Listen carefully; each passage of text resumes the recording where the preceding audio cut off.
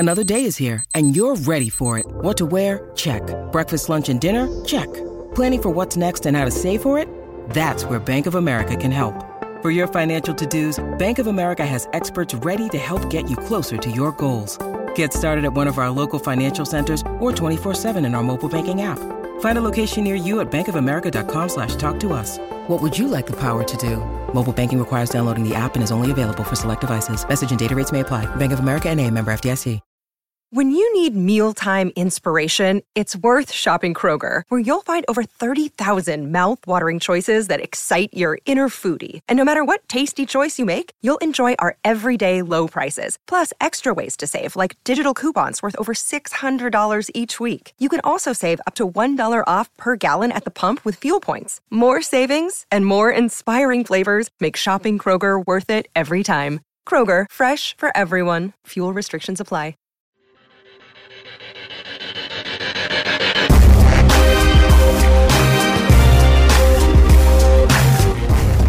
And we're back on Inside Black and Gold. I am Jeff Nowak.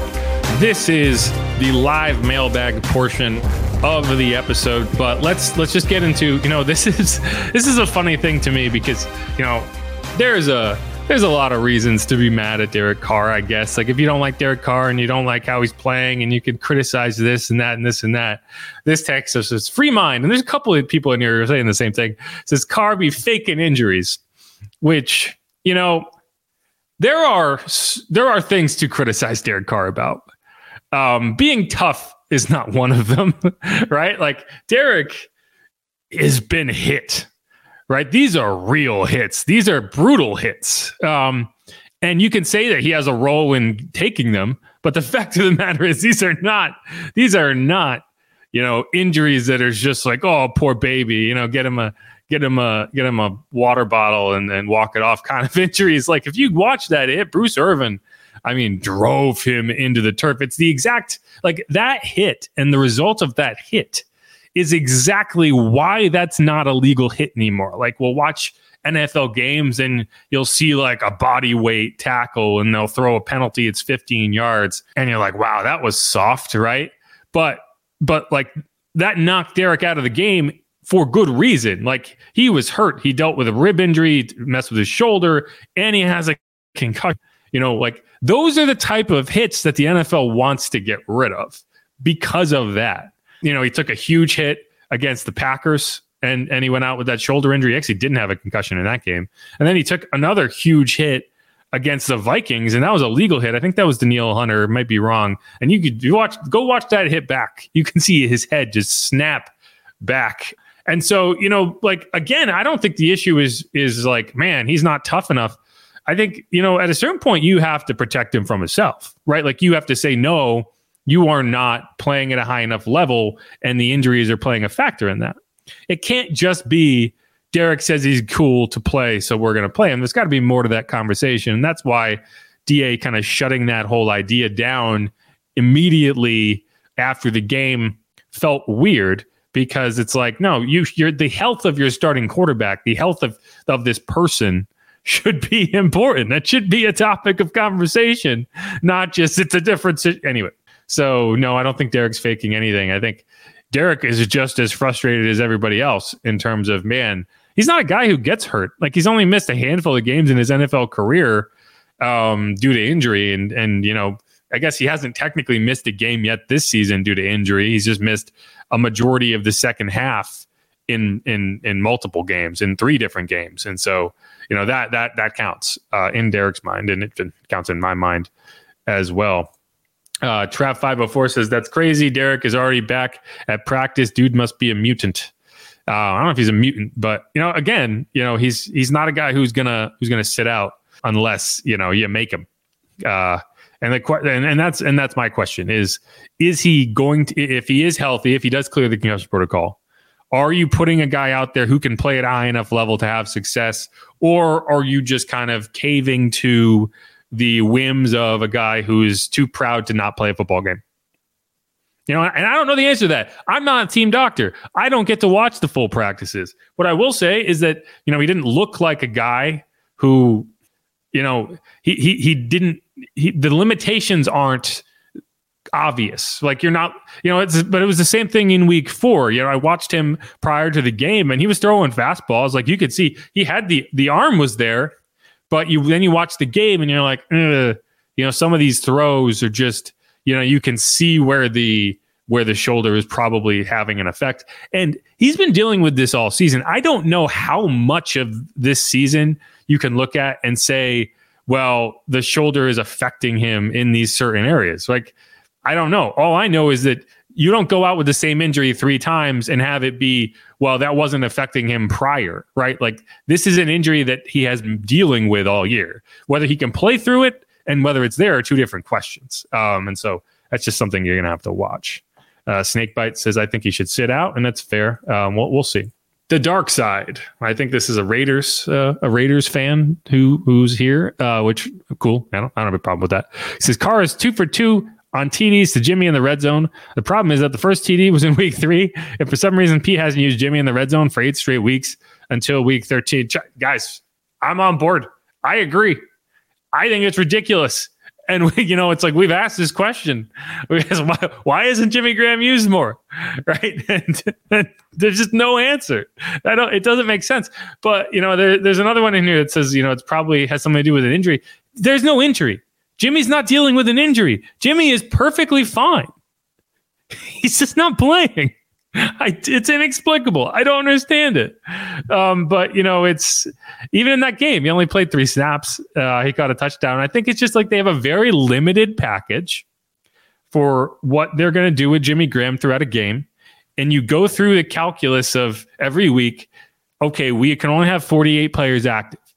And every week you're making some sort of difficult decision in terms of, okay, who are we making inactive versus who are we not? And you're looking at it and saying, well, this guy contributes on special teams, right? This is a backup linebacker. We need the backup. This is a backup running back. We need to, what happens when the running back? And then inevitably you get to the point where you're like, okay, well, Jimmy's only going to do these very specific things. So if we're having someone be inactive, that's who it's going to be, right? And, there are points throughout a season where you look at the inactive list and it's 5 to 7 injured players. You're not talking about, okay, pick one or the other. And the Saints, throughout much of this season, have had pretty good health.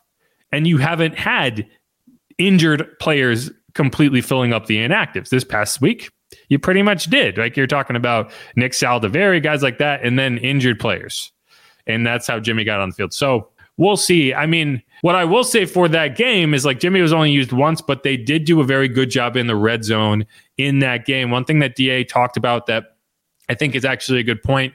And, DA a lot of times will just say stuff, and occasionally you'll get a coaching point that kind of filters through that no one asked for that actually is an interesting thing, which in this case, it's that the Saints kind of identified as they looked at the red zone that when they're struggling in the red zone, when they're struggling to convert in the red zone, it's because they get kind of bogged down from the 20 to the 5, right?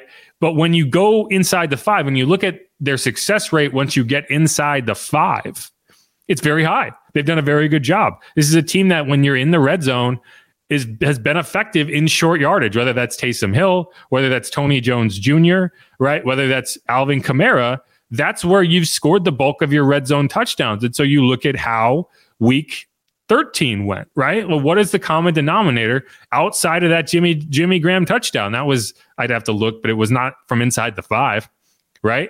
But the other 3 touchdowns, right, was 2 Alvin Kamara runs and a Taysom Hill run. They were all 1 to, I think 2 of them were 1-yard touchdown runs. One of them was a 2-yard touchdown run, right? And so it's like you're trying to find the solution to how you get better in the red zone. And I do think that that's a good coaching point. And it's something that it's like, you can say, well, yeah, it's obvious, get inside the 5. Everyone wants to be inside the 5, but you look at how they operated in the red zone in the games they struggled in the red zone. Go look at the Jags game when they had a chance to go score a touchdown and tie the game.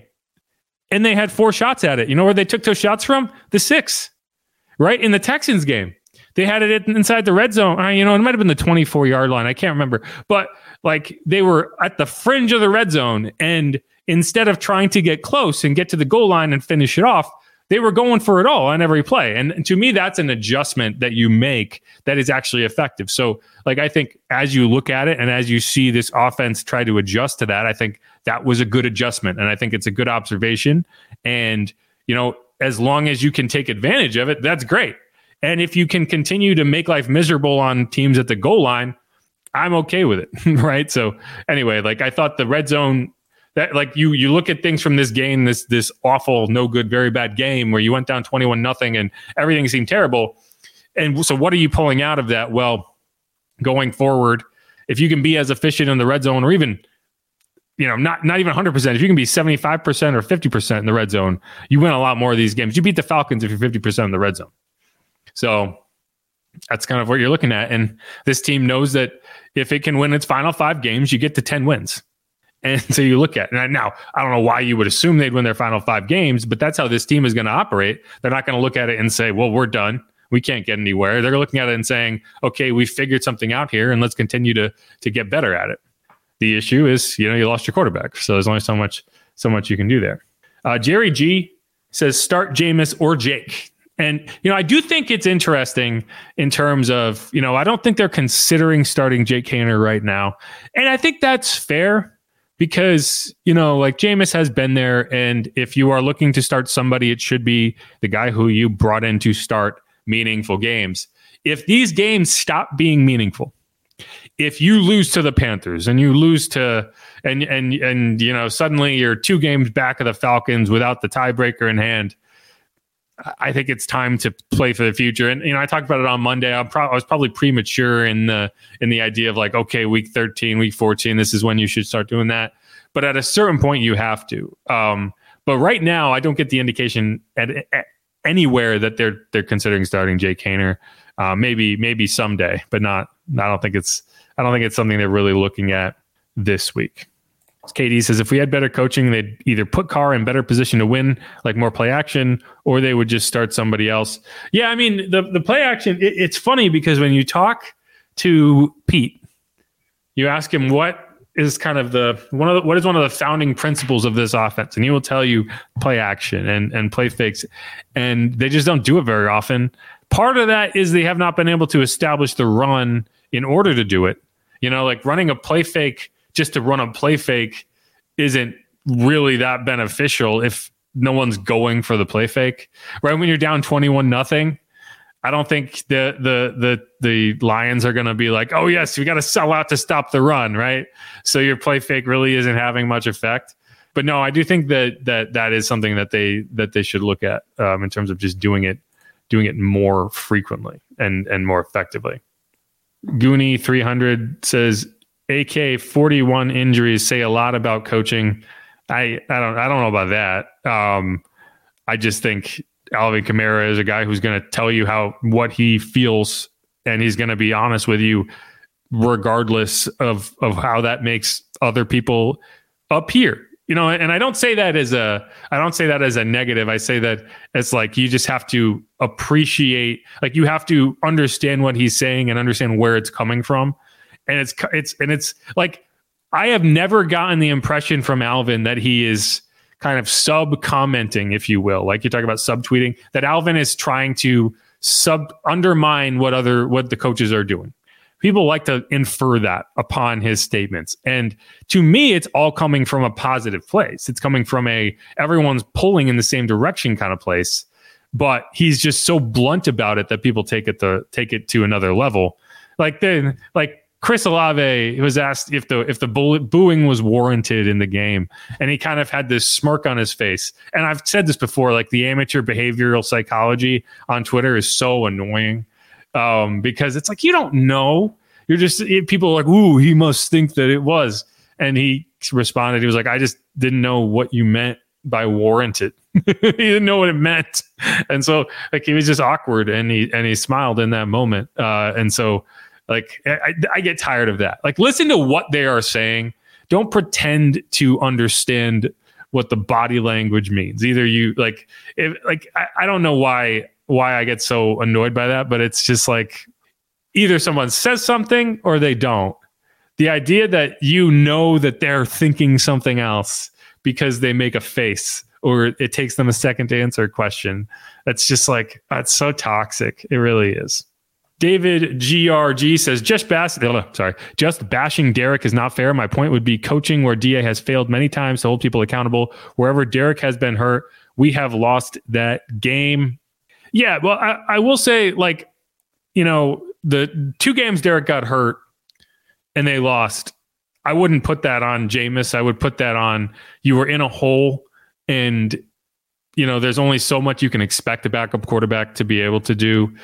I don't think that that Jameis necessarily put his best foot forward in certain elements of those games, right? Like I thought he had a really nice start against the Vikings, but then there was just 2 really bad interceptions that, you know, kind of eliminated your opportunities to come back there, right? You had 2 interceptions in the final 4 minutes of that game. That can't happen. Right. So, like, while I'm not going to put that in, he's not the reason they were down 21 points, 24 points. Right. So I'm not blaming him for not being able to come all the way back from that, because you basically write off the game at that point. The fact that they even had a chance was because he made some really, really spectacular plays in that game. The only one I'll put on him to an extent of, like, man, one effective drive and you put this game away, is the Packers game, right? Like, that's a game you should have won. But you weren't able to do it, right? Like, you weren't able to create offense. And yeah, I get it. Blake Griffey missed that field goal at the end, but, you know, that was after you allowed the Packers to score 18 points without any interference. So I don't know. Like, I do think the coaching at that point, like, the whole idea of keeping Jameis was just so that he could go in and you know, you wouldn't miss a beat. But it doesn't seem like it seems like the offense sputters in a lot of ways, not just with Jameis in the game. Like, it seems like the strategies that go into it, like the play calling is weird. Like, it's like it doesn't seem like there's a plan when Jameis goes in. And that's not like a dig on Jameis. It's a dig on the coaching. It's a dig on the play calling. It seems like they're just like, Derek goes out and Jameis goes in, and they're just like, oh shit, we're done. You know, let's wave the white flag. We're just going to run these, you know, kind of vanilla designs, and maybe we'll get lucky. Anyway, that's, like, personally, you had plenty of time in that game. Like, that's what annoyed. Like, the passes didn't necessarily annoy me, because you knew Jameis was coming in cold, right? You knew that he wasn't going to be, you know, like, on perfect synchronization with his receivers, because he doesn't work with them in the week. Like, this is not a situation where you're splitting reps in practice. Derek gets the QB1 gets the reps. So you're not, there's not a ton of rapport there, but you were running the ball. Like, you were running it down their throat. Why'd you stop? Like, you had a positive play on first down, and then you threw the ball 3 times from the 40. Like, you could have run it all the way down the field. I wanted them to run it all the way down the field. I wanted them to burn the clock down, because I didn't want to hand the ball back to the Lions with a score. But for some reason, you get into second and 6 and you make an incompletion, then suddenly running is not an option, but that's 4 downs. So you can make the same argument against the Vikings that, like, the play calling did not adjust to this scenario of the game the way it should have. And I think the same thing happened there, where you just didn't, you got into your own head and you're like, well, you got to throw it. No, you don't. Run the damn ball. Anyway, so we can continue. Oh, crap, Jeff. Be real on Jameis, Kivo says. What are you talking about? I mean, I think Jameis didn't play particularly well in that game. But again, it's like your backup goes in, and you need to you need to play in a way that accentuates what he does well, not asks him to do stuff that he might not be able to do. And it's like, you have a running game that has worked and been effective. Like, run the ball. And then hit him with a hard play action, right? Like, if you don't, anyway, well, I'm not telling you anything you don't know. The play calling is very, very, very questionable a lot of the time. Let's get to one more question here, one more good question, and then we will get on out of here. That's Kivo. The media got a let off car. You know, I do think that the focus on Derek not being good enough is probably missing the larger picture of, like, what did you expect to see versus what is happening, right? Like what did you expect to be different in terms of using playmakers, in terms of the offense? And, I do think that he has played well at points and he has been inconsistent. And the problem is that's kind of been the story of his career. And it was the story of that game. It was the story of week 13, right? Like you saw a guy who, there was a couple drops, right? It wasn't perfect, but you also didn't see a guy make plays.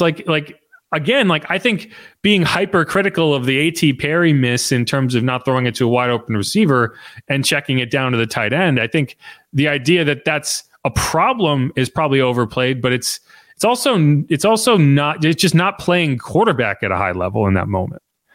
And I just think there's a lot of points in the game where you see that, but then you get into the second quarter and he locks in, and suddenly, he's throwing dimes. Like there were a couple throws in that game. You go back and you look at him like that's a freaking dime.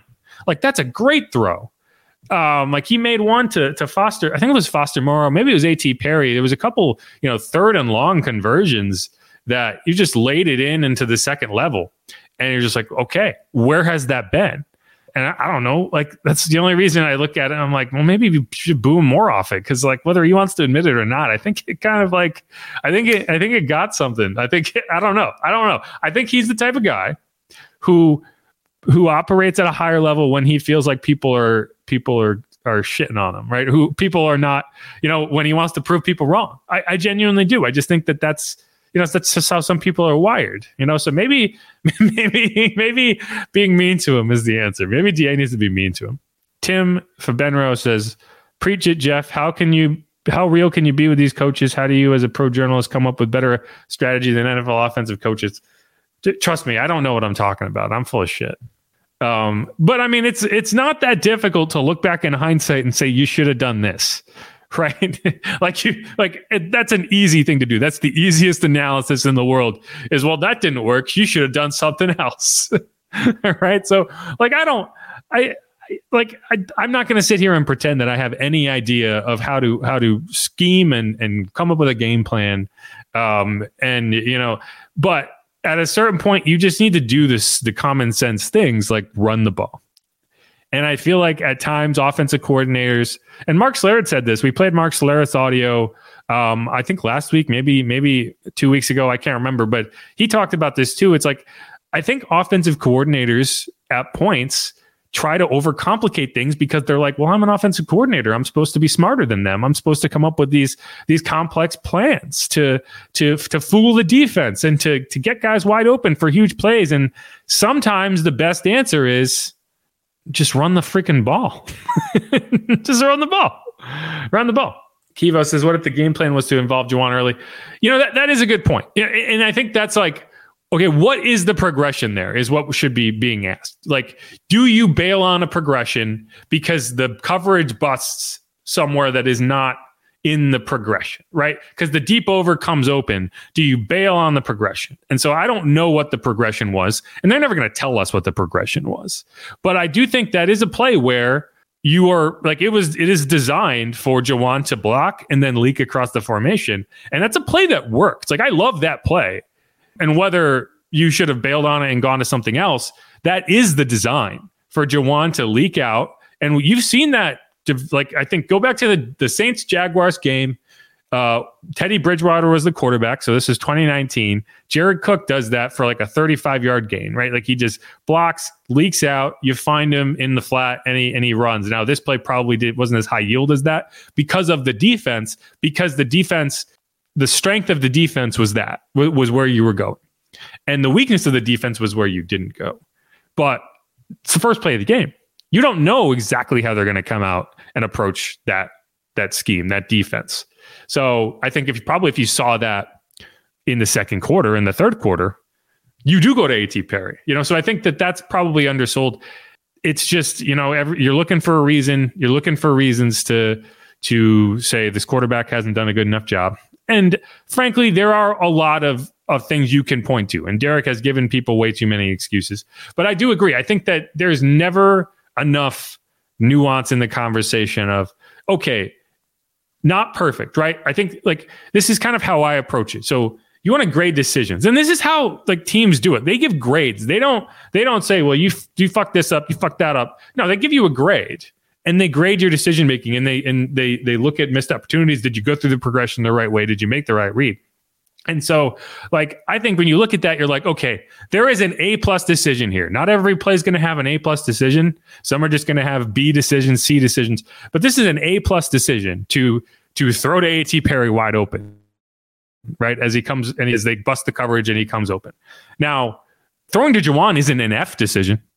That's probably the B decision. That's probably like, you took the secondary option that was not the best option, but it's still a positive option. It's not a D option. It's not a mistake. It's just a lower yield option.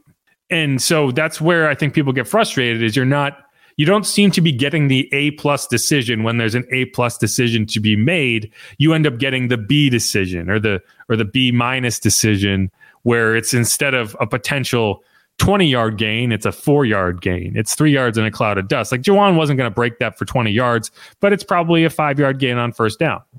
And the problem is that's what you seem to be getting way too often when you're getting soft coverages and you're getting opportunities.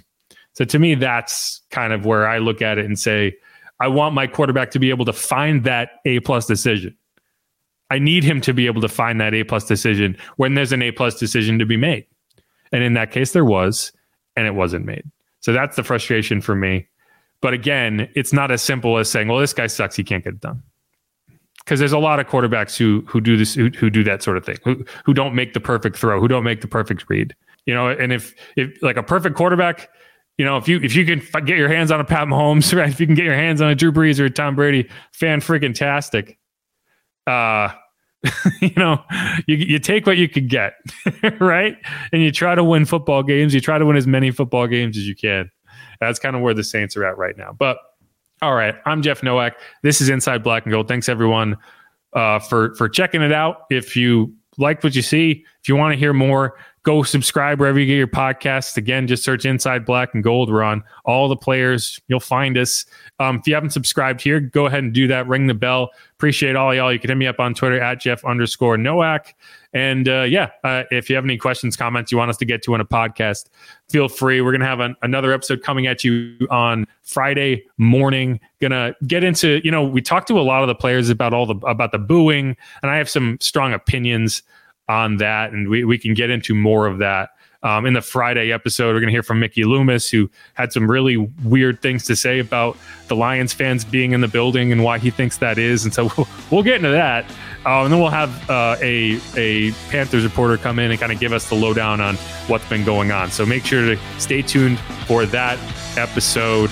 As always, again, thanks everyone for tuning in. Appreciate everyone who watches, everyone who leaves the comments, everyone who leaves a comment.